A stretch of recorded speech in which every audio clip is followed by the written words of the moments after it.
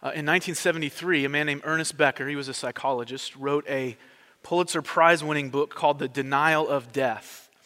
And in that book, among other things, he talks about how the knowledge of death is unique to us as humans, as compared to animals, for example.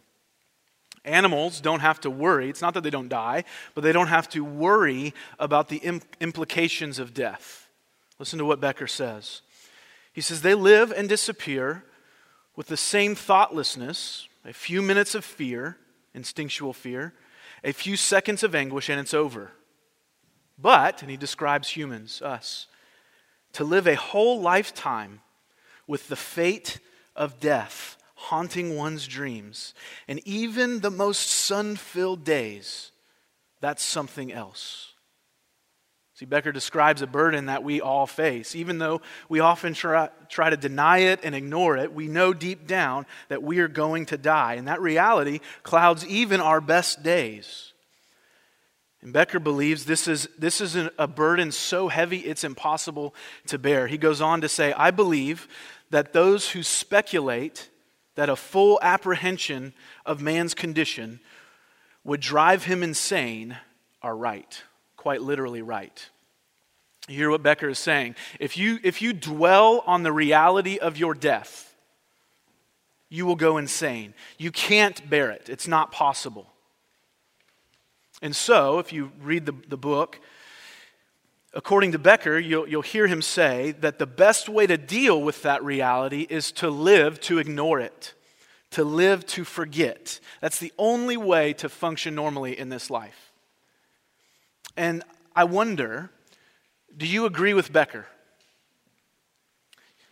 Now, if you're a Christian, you probably know the school book answer. No, of course not. We have to consider our death. But the way you live your life, do you live in such a way that death is something to be ignored? It's not to be talked about. It's pushed to the side. I think many of us in our culture, myself included, are tempted to do that. The problem is that's completely contrary to the Bible. We see it in what we just read in our passage this morning, but we see it all over Scripture. Hebrews 9, for example, verse 27 says, it is appointed for man to die once, and then comes judgment. You will die. That day, you don't know when it is. I don't know when it is. I don't know how it's going to happen, but it is an appointed day that will come, and then we will stand before God in judgment. It's a reality. Not only is this idea of pushing death to the side, ignoring it, contrary to the Bible, it's also a fairly new idea in our world. If we look at ages past, generations before us, we see that death was really more so at the forefront of their minds. Part of this is because of God's blessing. If we think of the last 200 years, the average age of death 200 years ago was age 40. And because, by God's common grace, medical advancements, now the average age of death has doubled in 200 years. It's age 80. That's a blessing, by the way. Don't mishear me. I'm not saying those things aren't good. We praise God for medical advancements and protections. Not only are we living longer lives, we're living healthier lives. But is there an unintended consequence? I think there is. We get to push death to the side. We ignore it because we fear it. And that's not what God wants for us. What God wants us to see, and we see it all over His Word, we see it in our passage this morning, is that for the Christian, the best is yet to come. The fulfillment of God's promises are not so much in this life, though some are, but in the next life. In the doorway into those promises is death. Therefore, death is not something we should fear. Death can't destroy the reality of God's promises that are yet to be fulfilled for us in Christ. And so we see that in our passage this morning. Just to give you an overview of where we're headed, it's a short passage, and it's actually just it seems like a lot of logistical details, doesn't it? You heard it read.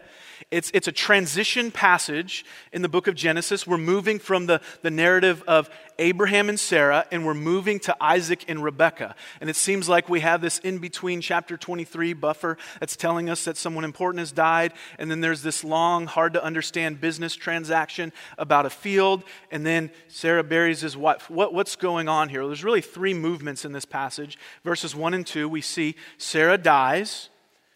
And then the majority of the chapter is devoted to Abraham having this interaction with the Hittites. They live in the promised land, about buying a field so that he can bury not just Sarah, but future ancestors as well in the promised land. It's the majority of the chapter.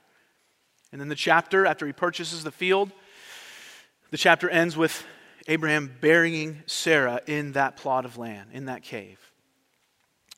But you've heard the phrase, the devil is in the details. I'm going to change that a little bit and say the gospel is in the details here. There is so much for us here. And our big idea as we study this passage is this. As God's people, like Abraham, we live in the face of death by faith and hope in future grace promised to us. Let me say that again. As God's people, we live in the face of death in faith and hope in God's future grace promised to us. So we're going to walk through that in three movements. First, we're going to see the mourning of death in verses 1 and 2. Second, we're going to see a purchase in faith, verses 3 through 16. And then lastly, we're going to see a burial in hope, verses 17 through 20. And our goal, what I believe God has for us this morning, is that we would look the reality of death in the face, but not fear it, but because of Christ, look with hope and faith that the best is yet to come. Okay, so let's begin. Number one, a mourning of death. Look again at verses 1 and 2. Sarah lived 127 years. These were the years of the life of Sarah. And Sarah died at Kiriath Arba, that is Hebron, in the land of Canaan. And Abraham went in to mourn for Sarah and to weep for her. So Sarah has died. And any time we see a death of really anyone we love, but also of a saint in Scriptures, it's really cause for us to pause and consider the faithfulness of their life, isn't it? Tomorrow is Memorial Day. What are we doing on Memorial Day? We are pausing. Most of us, we're actually thinking about where we're going to go to a cookout, but what we're supposed to be doing is pausing and remembering those who have given the ultimate sacrifice of their lives in armed services for our freedoms, right? We're to pause and consider those things. And so let's do that for a moment with Sarah. Psalm 116:15 says, "Precious in the sight of the Lord is the death of his saints." And Sarah was a faithful saint. She lived a long life, which indicates blessing, 127 years. She lived a life of faith, and if there's anything we've learned in the book of Genesis, it's not to equate a life of faith with perfection, is it? She had ups and downs, she had successes and failures, and victories and defeats, and sorrows and joys, but she trusted the Lord. Think of her struggles in which she trusted the Lord. She was barren for most of her life, yet she trusted the Lord. She experienced sin struggles like the rest of us. We think of the incident with Hagar, where she stopped trusting the Lord and tried to take matters into her own hands. She was faithful in a, at times, difficult marriage. Her husband Abraham committed, before they even traveled, to tell a lie that she was his sister, not his wife, to Pharaoh and to Abimelech. And she experienced those sorrows and those pains, but she also experienced many joys. Isaac was given to her in her old age, after her womb was literally dead. The miracle child, the son of laughter.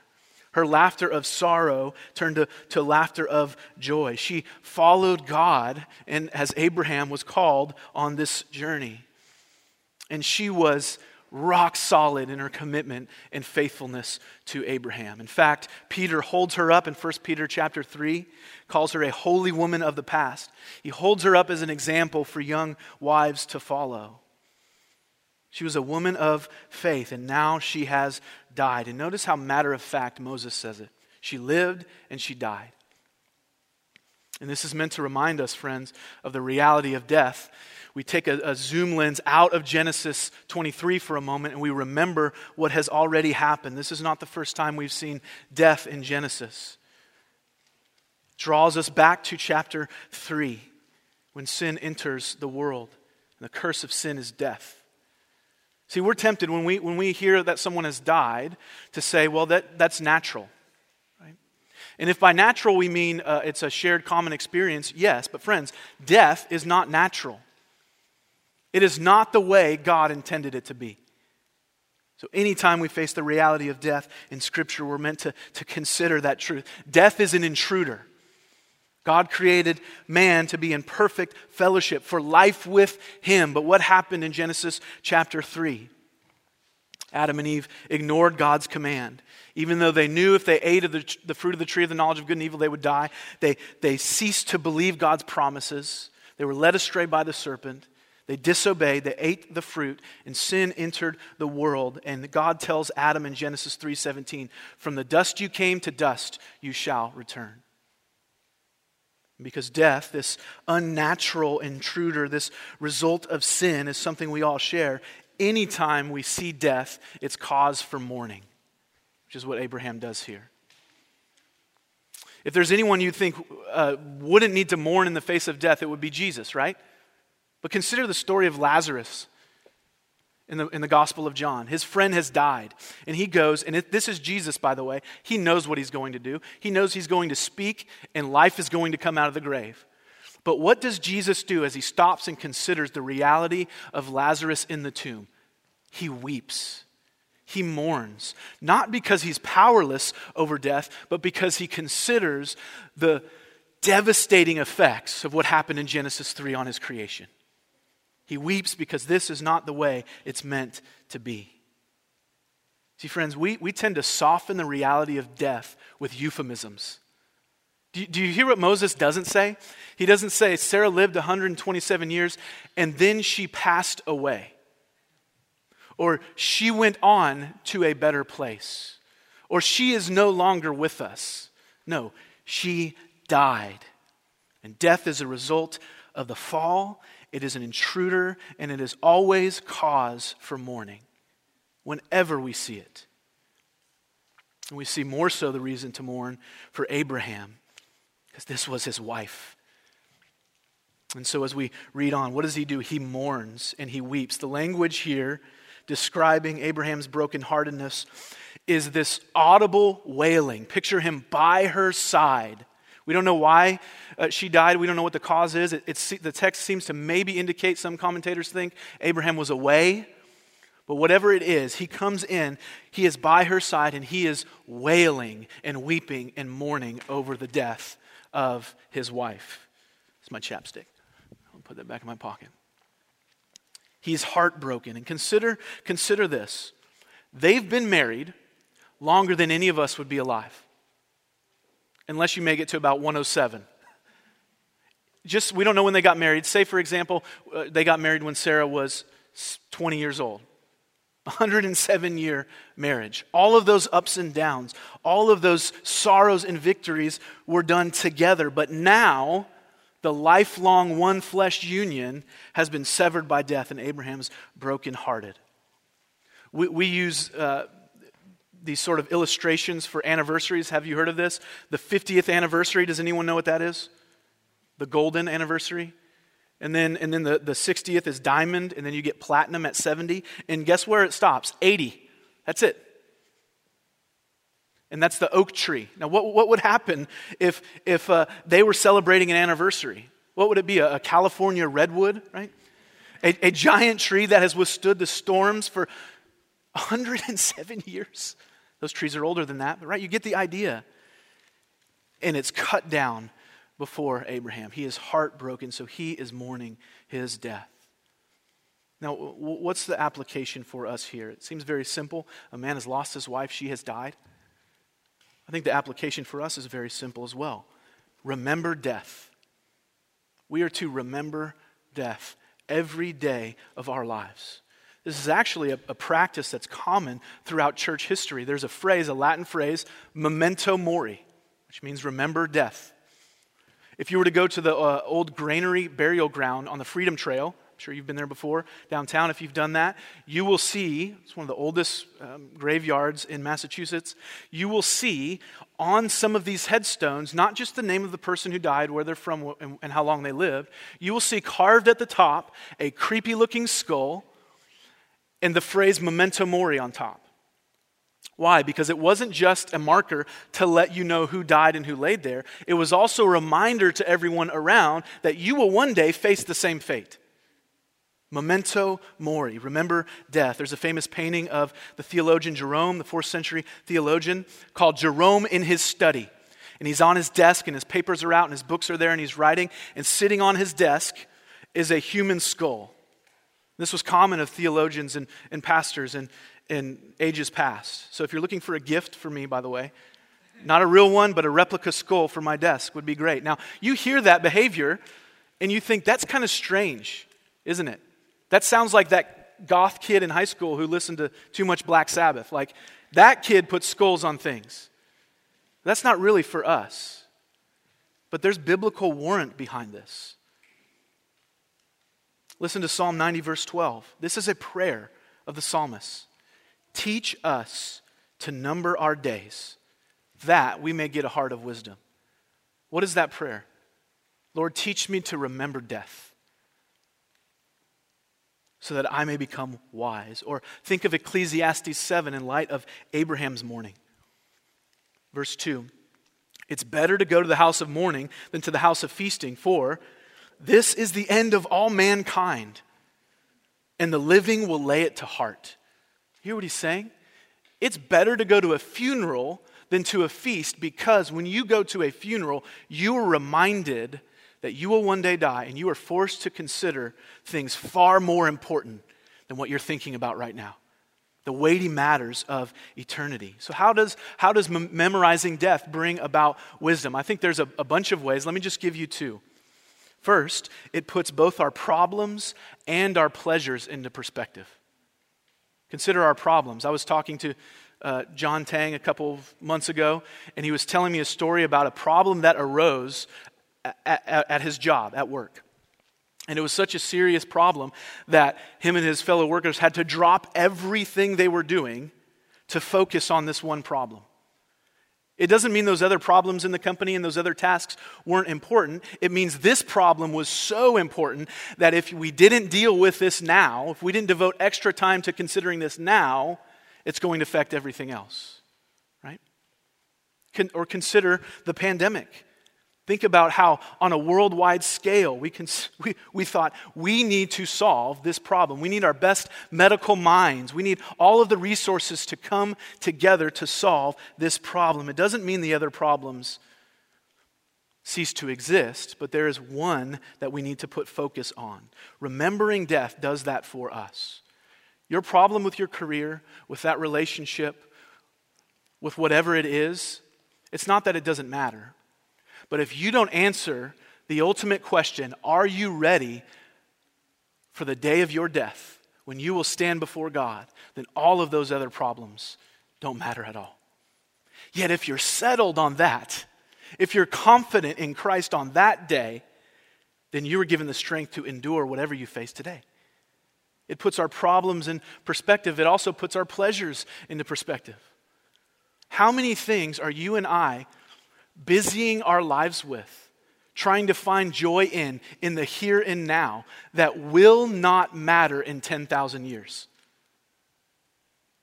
Puts our pleasures into perspective. It makes us think, what I'm pursuing now, where I'm pursuing my joy now, is it going to last for eternity?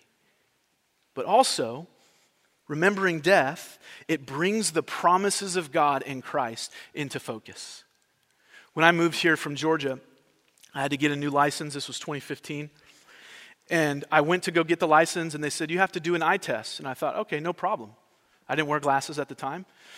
And I thought this would be fine. So I take the eye test, and I'm like, hey, ma'am, your machine is broken. And she started laughing at me.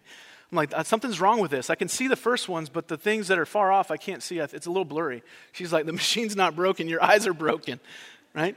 Well, I didn't think I had a problem. You know why? Because I could see the books in front of me. I could see the conversations I was having.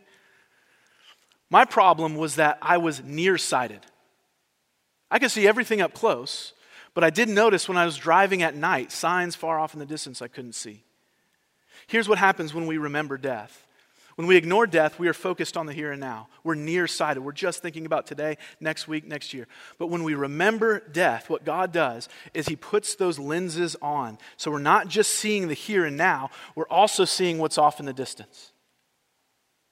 And for those who believe the gospel, what's off in the distance is eternal life with Christ. Brings those promises into focus. If we forget death, we also forget the one who conquered death. If we remember death, it brings the reality of John 3:16 to our minds. For God so loved the world that he gave his only son, that whoever believes in him will not perish, but have everlasting life. So friends, we should remember death. It gives us that lens. And I believe this is the lens that Abraham had. This is why he does what he does next. And that leads us to number 2. He goes from a mourning of death to a purchase in faith. So there's this purchasing of a burial plot. Look at verse 3. We'll read to verse 9. It says, "And Abraham rose up from before his dead and said to the Hittites, I'm a sojourner and a foreigner among you. Give me property among you for a burying place, that I may bury my dead out of sight. The Hittites answered Abraham, Hear us, my Lord. You are a prince of God among us. Bury your dead in the choicest of tombs. None of us will withhold from you this tomb to hinder you from burying your dead. Abraham rose and bowed to the Hittites, the people of the land, and he said to them, If you're willing that I should bury my dead out of my sight, hear me and entreat for me Ephron, the son of Zohar, that he may give me the cave at Machpelah, which he owns. It's at the end of his field. For the full price, let him give it to me, and in your presence as property for a burying place." Now what's going on here? This might seem strange because the custom was if a family member died and you were away from home, which Abraham technically was, he was a sojourner, you would go back to your family of origin for burial. But he doesn't bring Sarah back to Haran. So why is this place so important? Well, remember God's covenant with Abraham. The promise was for, among other things, this land.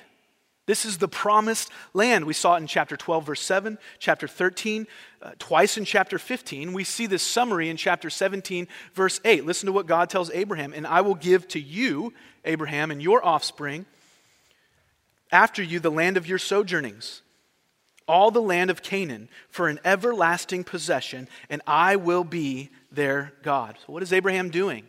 He is starting to see this promise come to fulfillment by purchasing this little plot of land.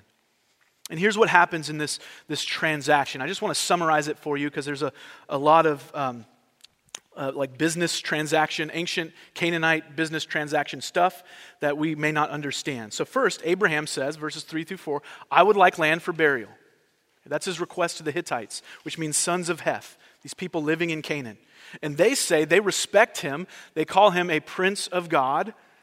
They respond with hospitality and they say, you can have the choicest of our tombs, verses 5 and 6. Well, Abraham responds and says, actually, I don't want any sort of gift from you, and I don't want just any tomb. I have one in mind. It's the cave of Machpelah. It belongs to Ephron. And the reason Abraham does not want to receive it as a gift, remember chapter 14, something similar happened, is so that nobody can say they made Abraham rich. Abraham wants to say, God is the one who gave us this land.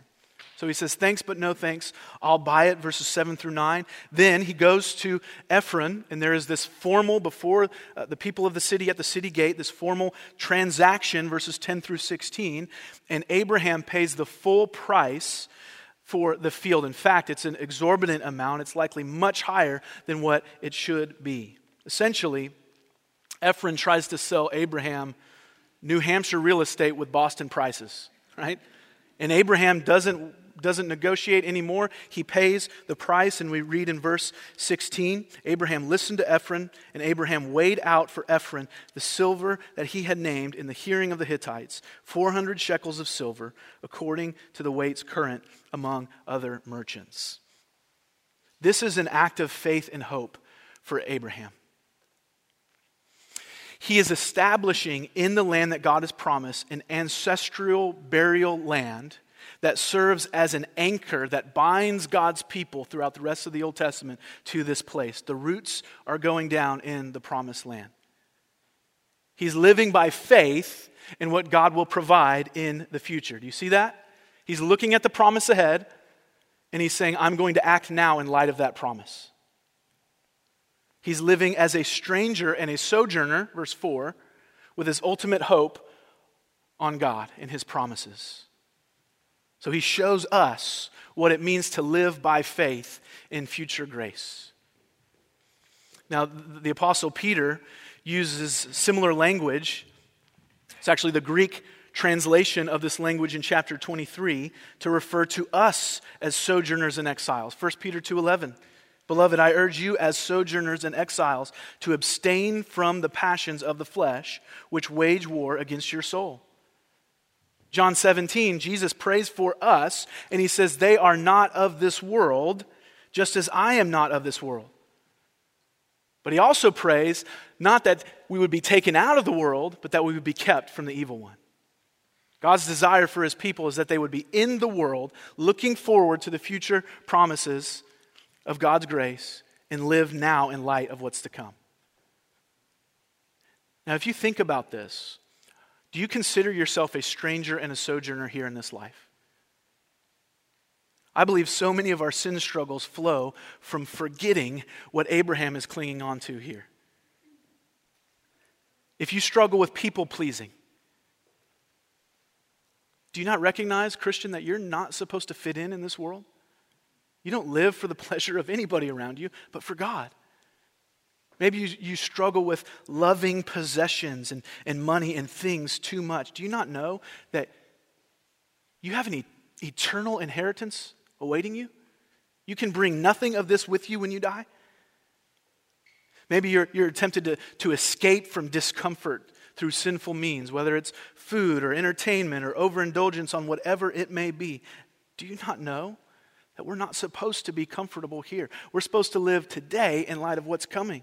Now, please don't mishear me on this. I'm not saying we're not supposed to enjoy life.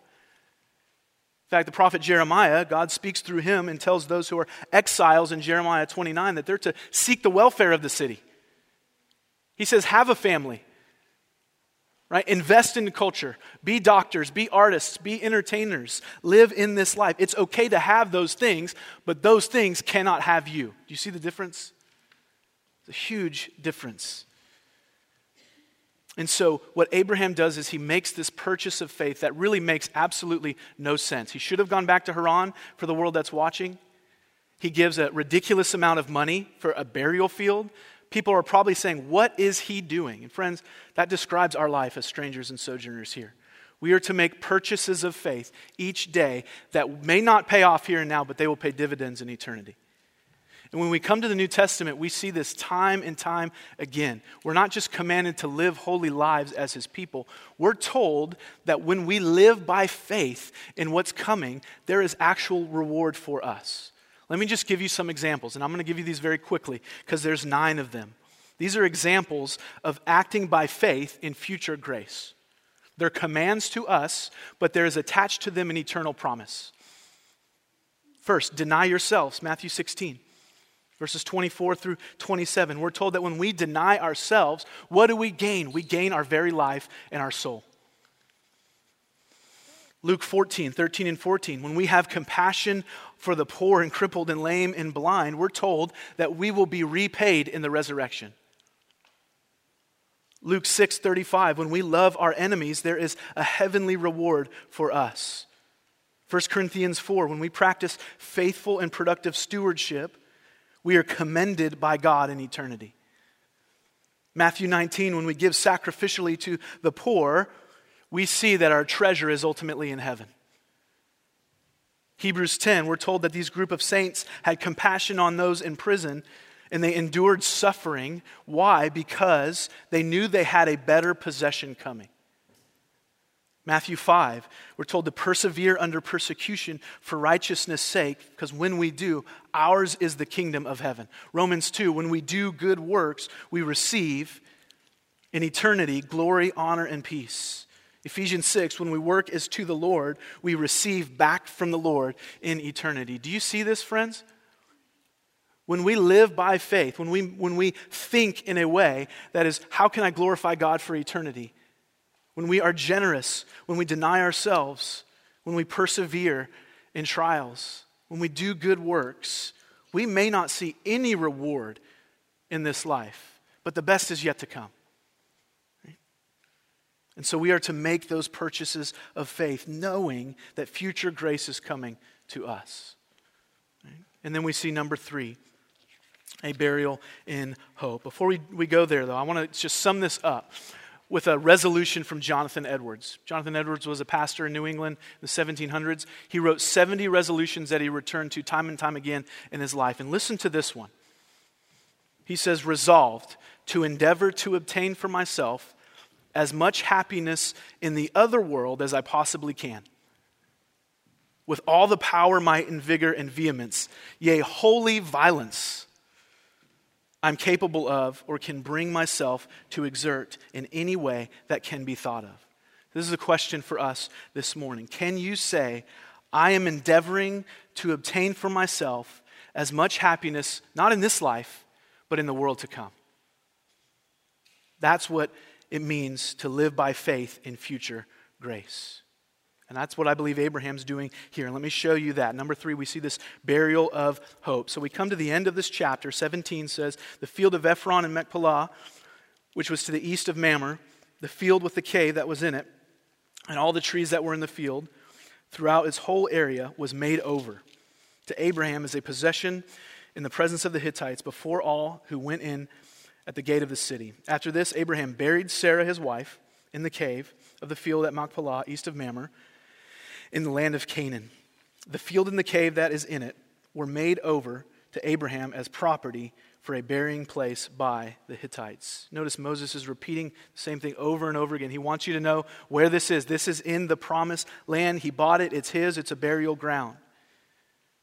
And what he does here is he establishes a pattern that we see continue to carry on with other burials. Abraham is buried here, Genesis 25. Isaac, Genesis 35. Rebekah, Leah, and Jacob, we're told in Genesis 49 through 50, are buried here.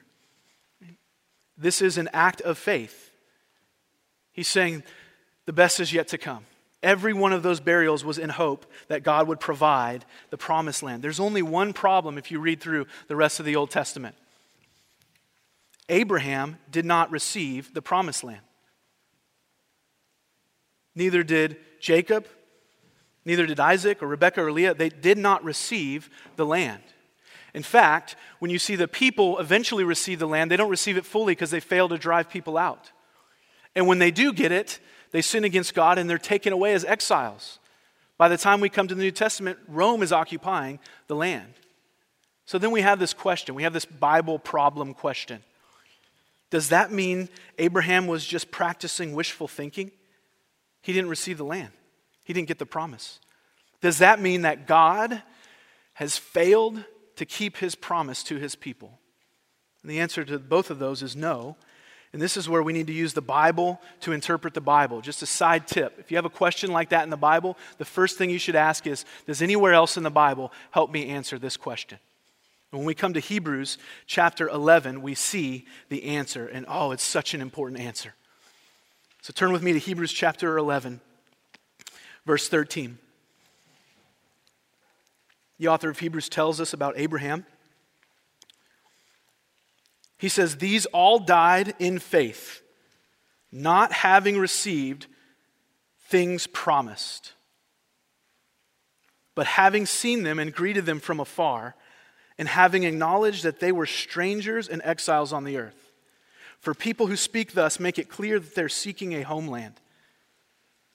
If they had been thinking of that land from which they had gone out, they would have had opportunity to return. But as it is, they desire a better country. That is a heavenly one. Therefore, God is not ashamed to be called their God, for he has prepared for them a city. Do you hear what Hebrews helps us understand? It was never ultimately about the plot of land.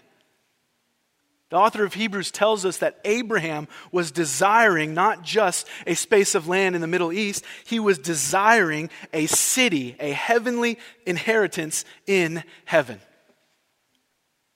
That is what the promised land points us to. His ultimate hope was in eternity, where death would be no more, where resurrection would defeat sin and death. Jesus tells his disciples and us by way of extension in John 14:2, I go to prepare a place for you. So friends, how was this promise fulfilled? It was fulfilled in Jesus Christ, the gospel.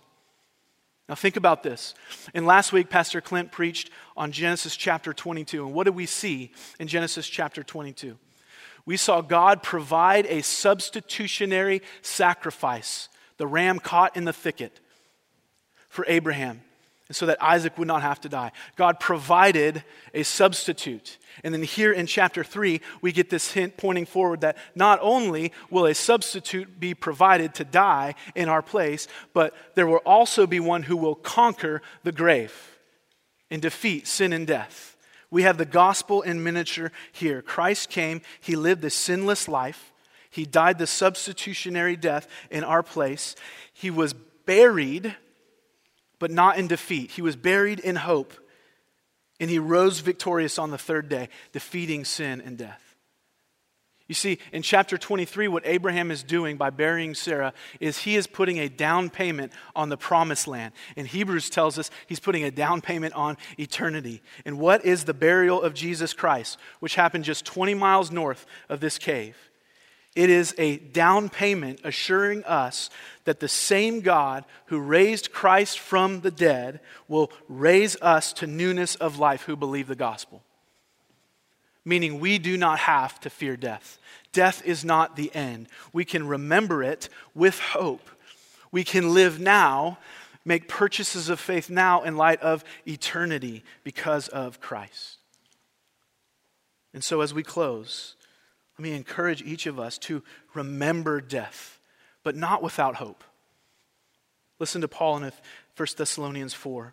But we do not want you to be uninformed, brothers and sisters, about those who are dead, asleep, that you may not grieve as others do who have no hope. For since we believe that Jesus died and rose again, even so, through Jesus, God will bring with him those who have died, those who have fallen asleep.